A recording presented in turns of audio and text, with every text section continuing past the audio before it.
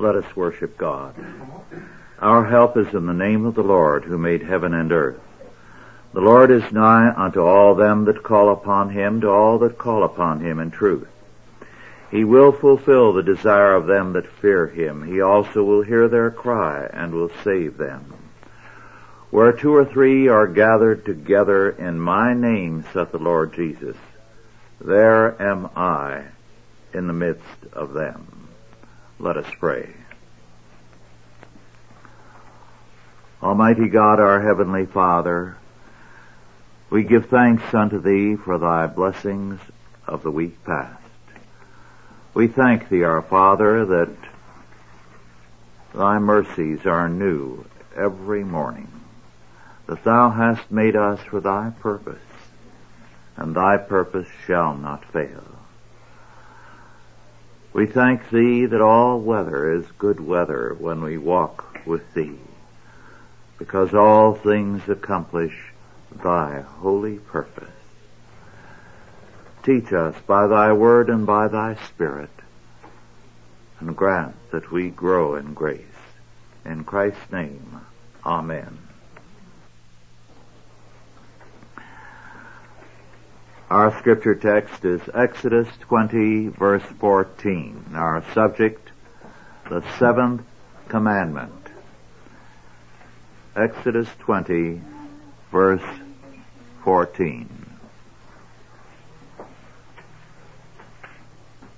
Thou shalt not commit adultery. The history of attitudes towards adultery is one of amazing extremes. At times in history, it has been regarded as of no importance whether or not a man or a woman were adulterous. In the court of Louis XV, for example, and in other courts throughout Europe at that time, a husband who objected to his wife's adulteries would have been regarded as a fool. In Louis XV's court, one man had to retreat to his estate because they became aware of his regard for his wife. That in itself was unforgivable, and his hatred of her adulteries. In other cultures, at times, the penalties have been severe. They have included the disfigurement of the woman, such as cutting off her nose, or the emasculation of the man, and death, often by very tortured ways. I know that when I was on the Indian reservation, while U.S. law had gradually prevented some of these things from taking place, there was still a woman who had had her nose cut off. This was an ironic kind of thing. The man could kill the other man and cut off the woman's nose.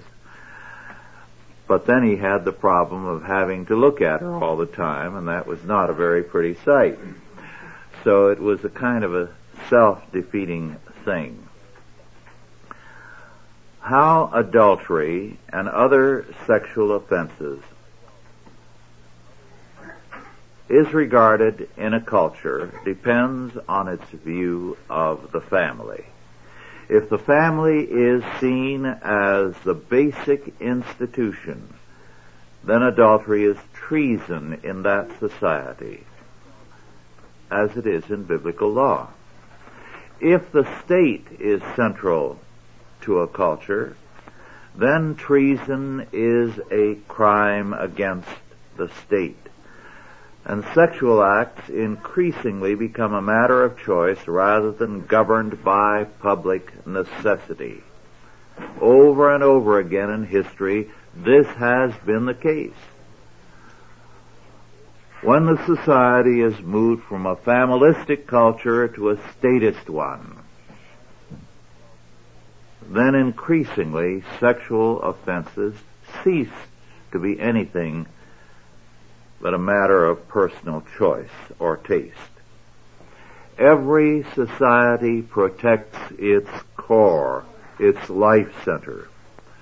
If this is faith in the God of Scripture and the biblically governed family, then protection of the faith and the family becomes a matter of public necessity.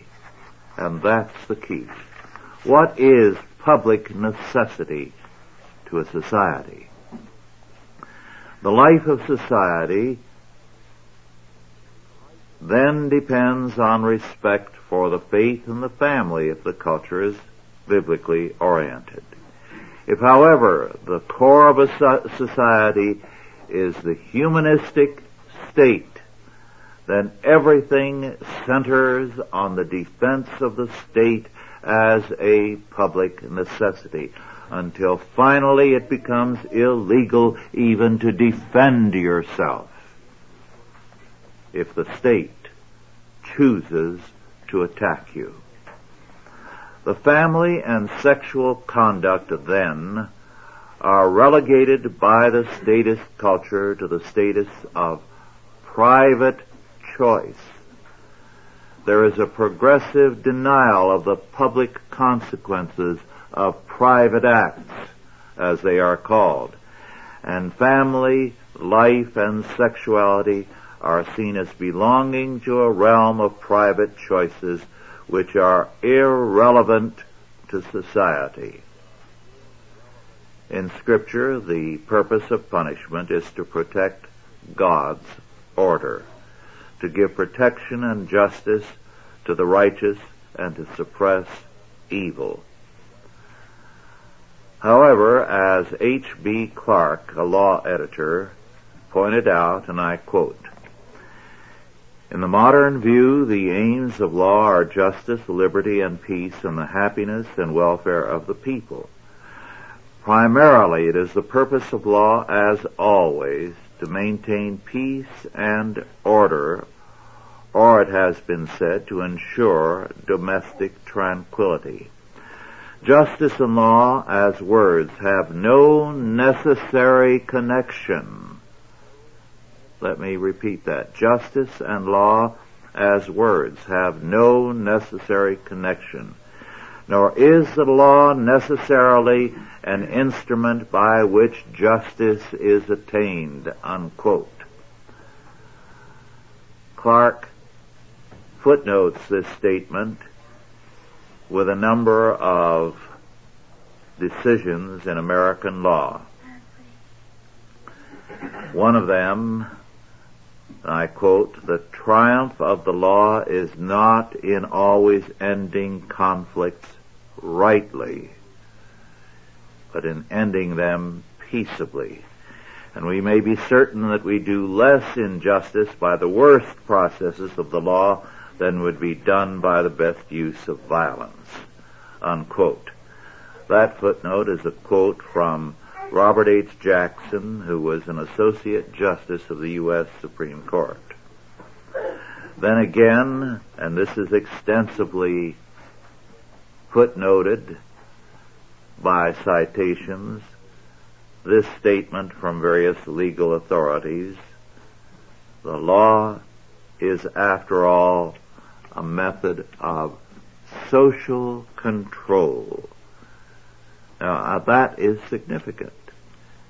Not justice, but social control in every modern state is the goal of the law.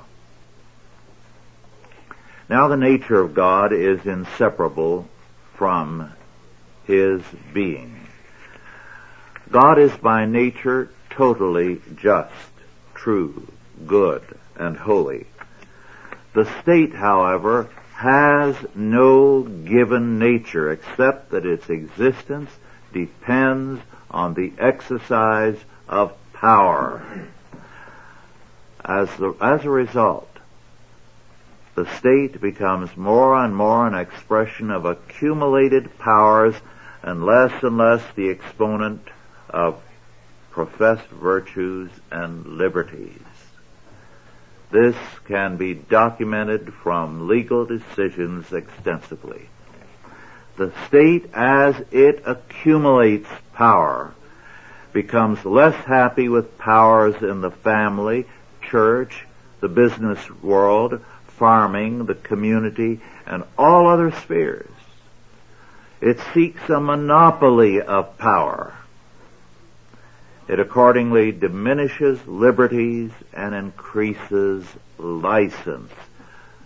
To illustrate, the family today is so heavily taxed that its ownership of property is becoming nominal. To spank a child is to be guilty of child abuse. Families homeschooling their children in many of the American states and in countries abroad are found guilty by the courts regularly. Children are encouraged by some state school counselors to rebellion against their parents, and much, much more can be said. At the same time that these liberties on the part of the people are being curtailed, license is increased. Abortion and homosexuality are now legal, and there are attempts at legalizing incest and child molestation, not only here, but in country after country abroad.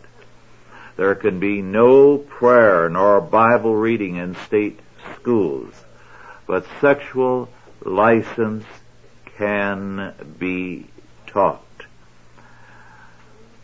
Within the past year, the ACLU objected to one bill in the California legislature which would have required sex ed courses in state schools to say a good word about monogamy and faithfulness. And the ACLU objected to it as an establishment of religion. Thus we've seen in the 20th century a dramatic shift in what constitutes public necessity.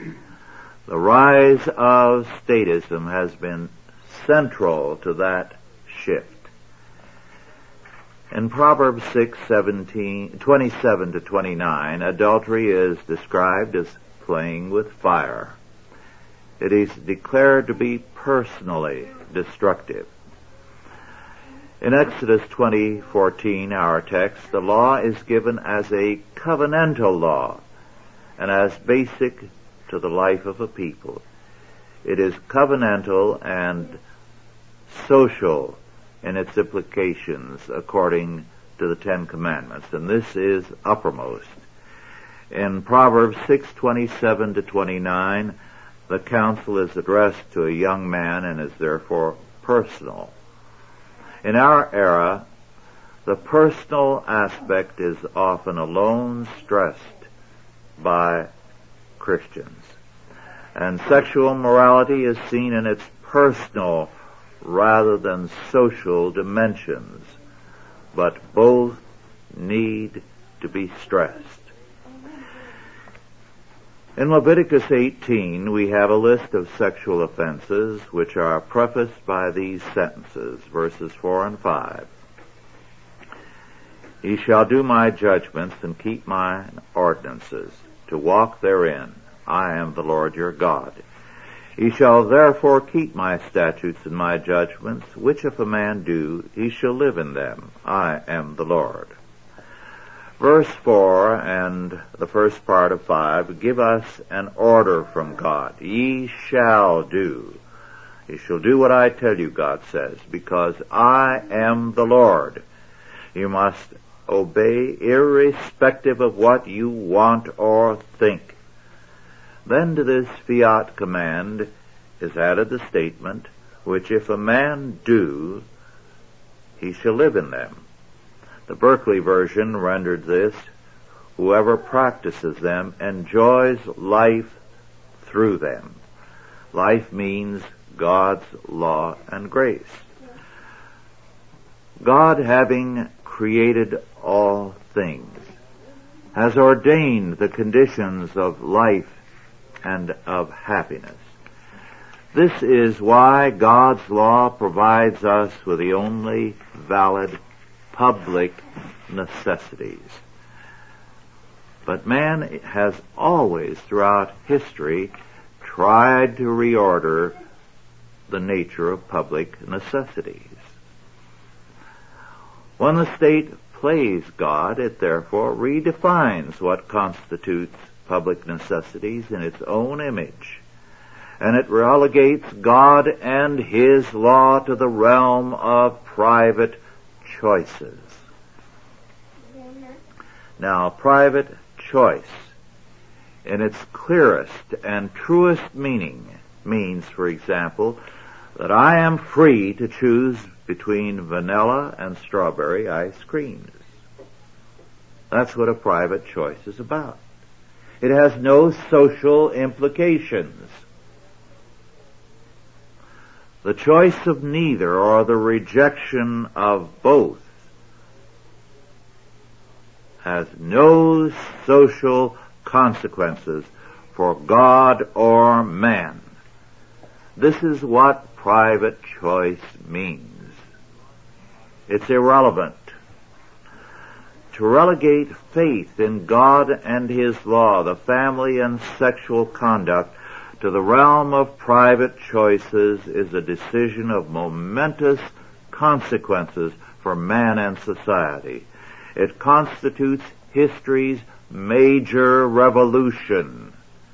Yet we are asked to believe that this is freedom.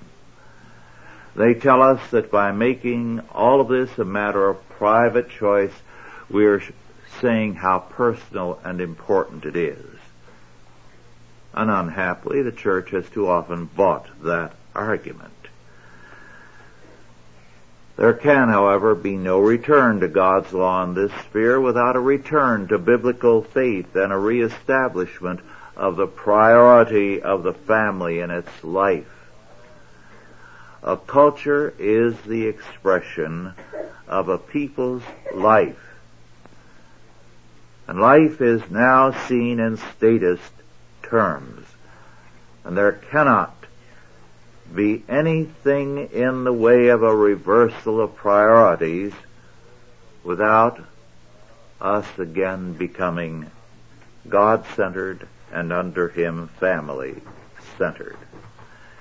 Statism believes in social change by statist coercion, not by the Holy Spirit working in the life of man. This is why we increasingly have a coercive society, because it is a matter of public necessity, given the premises of our culture. One of the more influential books on the family in the modern era was Lewis H. Morgan's Ancient Society, published first in 1877. And while some of its theses are now abandoned, it still continues to be influential because its basic premises were adopted. It was a thoroughly evolutionary study. Morgan saw the family as developing out of a primitive promiscuity. For him, the family was a stage in the development of civil government. And he very confidently concluded his book with these words: the foregoing sequence may require modification and perhaps essential change in some of its members, but it affords both a rational and a satisfactory explanation of the facts of human experience, so far as they are known, and of the course of human progress in developing the idea of the family and of government in the tribes of mankind. Unquote. Today, as I indicated at many points, Morgan's thesis has been set aside. But in its essential aspects, Morgan's view still stands, in that scholars accept as valid that an evolutionary and natural origin for the family must be found, and the family is a stage in human evolution towards another form of social organization, and therefore the family must be superseded in time. Huxley, in his Brave New World, gave a vision of the future, test tube babies and so on, in terms of that thesis. It has not been abandoned. The Bible declares that man, sexuality, marriage, and law are all God's creation and ordination, and therefore totally under His government. A naturalistic determination in this sphere is a violation of God's government, and it is anti-God, and therefore anti-life. God's order and not man's sinful will must prevail. The doctrine of public necessities and private choices, which governs us in our age, is at the heart of our problem. And until we have a different vision of what constitutes public necessity, we will see the increasing drift into totalitarianism. It will not be reversed by fighting on issues alone, though we must fight there also, but by questioning the whole concept of what constitutes a public necessity. It is interesting that one of the things that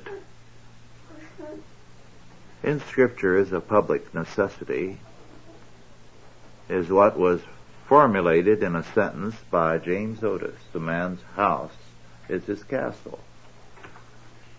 It is his private domain which cannot be transgressed.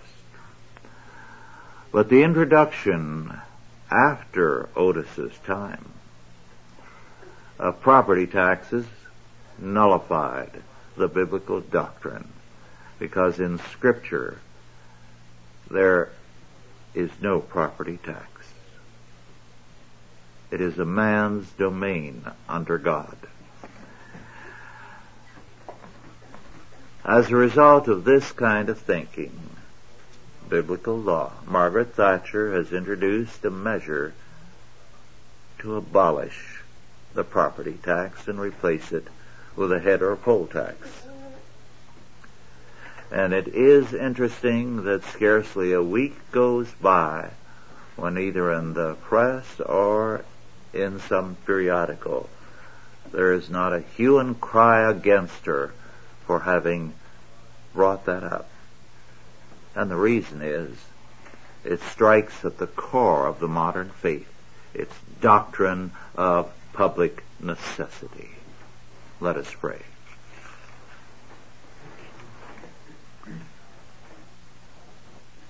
Our Father, make us thine instruments to reorder the priorities of our world, to be a witness in all that we say and do to the order which is of Thee. We thank Thee, our Father, for those who are moving in that direction. We pray for Thy blessing upon those in Britain and in Washington who are so working. Grant, O Lord, that by Thy grace we see a new doctrine of public necessity in our time. In Christ's name, Amen.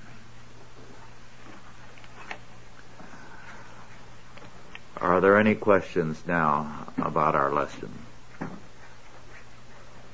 Yes. Is the situation in Europe, I've heard that their morality is lower than in the United States. Is it getting better or worse? Or do you have any information on that? The continent of Europe is very much under the influence of the French Revolution. And as a result, the ideas which came out of the French Revolution govern the world of the intellectuals. As a result, in the area of the family, the urban culture is very emphatically anti-Christian. But it is interesting that in the celebration there of the French Revolution this year, a sizable number of peasants, especially those who are descendants of the Vendée, the rebellion of the peasants, have come out saying this is nothing to celebrate about. It should be a year of mourning. There was only a note or two in the press about it, but the fact that it even got mentioned in this country indicates that hopefully there are signs of another direction. Yes. Well, the secularized intellectual is scholar, really, the secularized scholars and their arguments against the faith, who then were imitated by the intellectuals, who then were imitated by the politicians, brought about the changes that you're discussing, and will not be overcome excepting on an intellectual level. Yes, and that's what Chalcedon is about.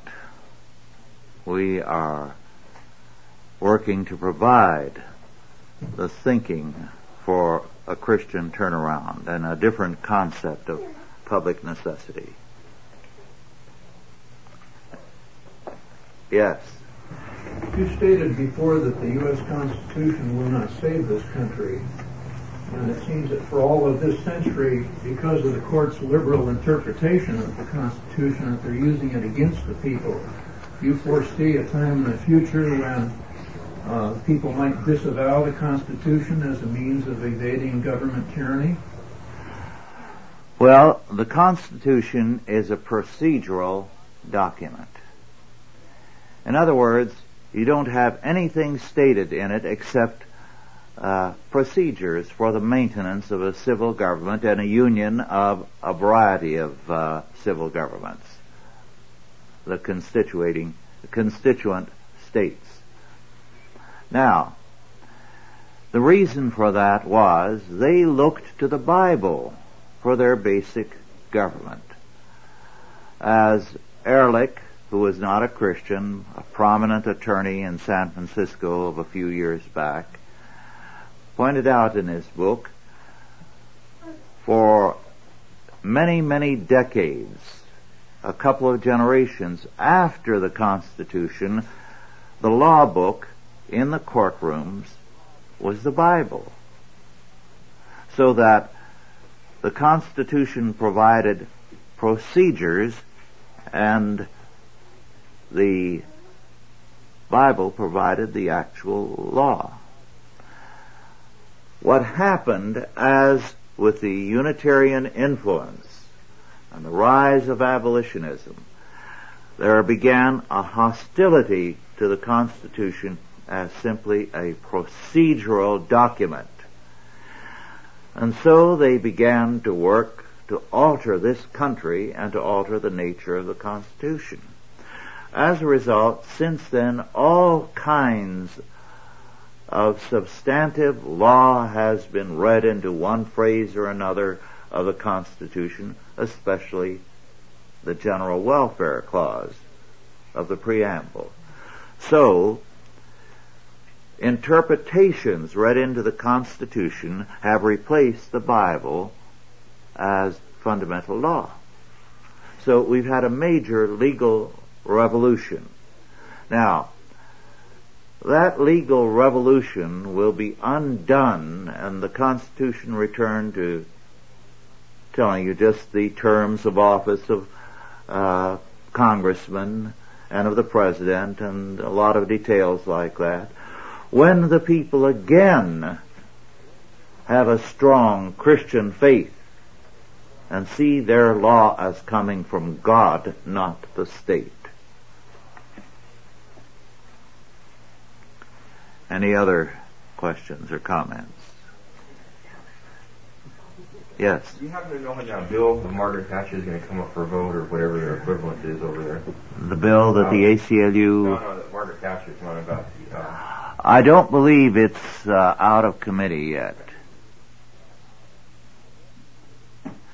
But it certainly is stirring up hostility.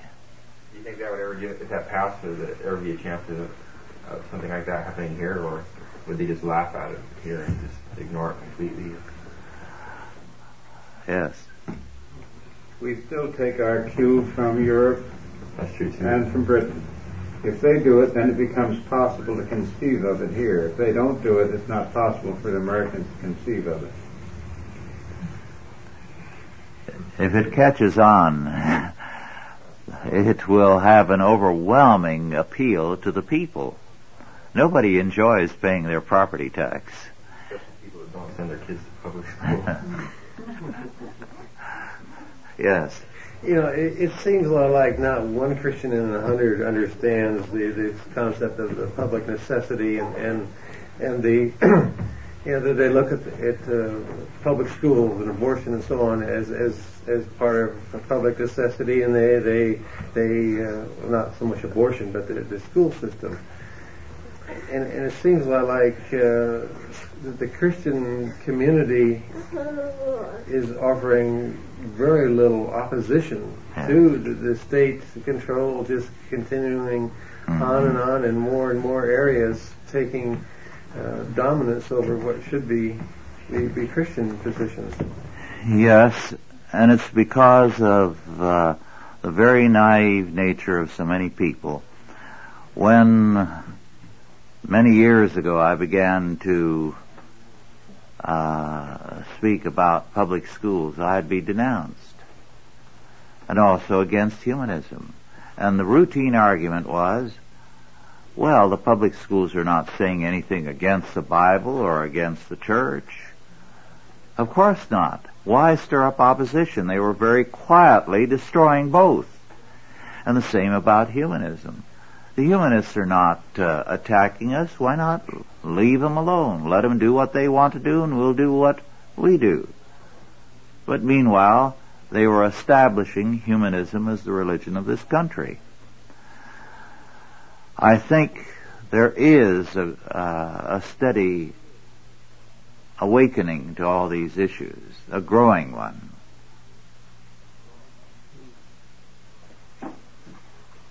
Any other questions or comments? Well, if not, let us conclude with prayer. Yeah, one more. Oh, yes. I just had one question. It seems as though the conflict between good and evil is getting more emphatic on both sides, with the situation in China, with an awakening of these things that you've been mentioning today. It seems as though communism is being threatened by the people who live under their own systems. Do you have any predictions, or do you see what the world is going to be like in, say, the next 15 to 20 years? It looks as though everything is coming to a head. Yes. Well, to borrow Dr. Cornelius Van Til's terminology, as you come to a time of judgment, epistemological self-consciousness sets in. In other words, good and evil become more and more self-consciously what they are. And before the last judgment, there will be a full self-consciousness on both sides. So, there is an epistemological self-consciousness setting in. It will not be reversed. And it will push to a time of resolution. And we have to say, as the Bible does, all they that hate me love death. And as Shafarevich, the Russian scientist, has said, Marxism has a death wish. This will manifest itself. And there will be a time of judgment. How long that will be, we don't know. But without that, there's no future for us. So we will face grim days and are living in grim days. But our hope is in the fact that these people will push progressively to their own destruction. Now,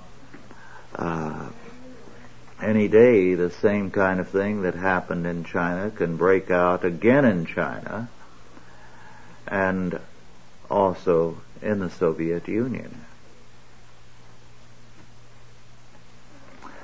Well, let us conclude now with prayer.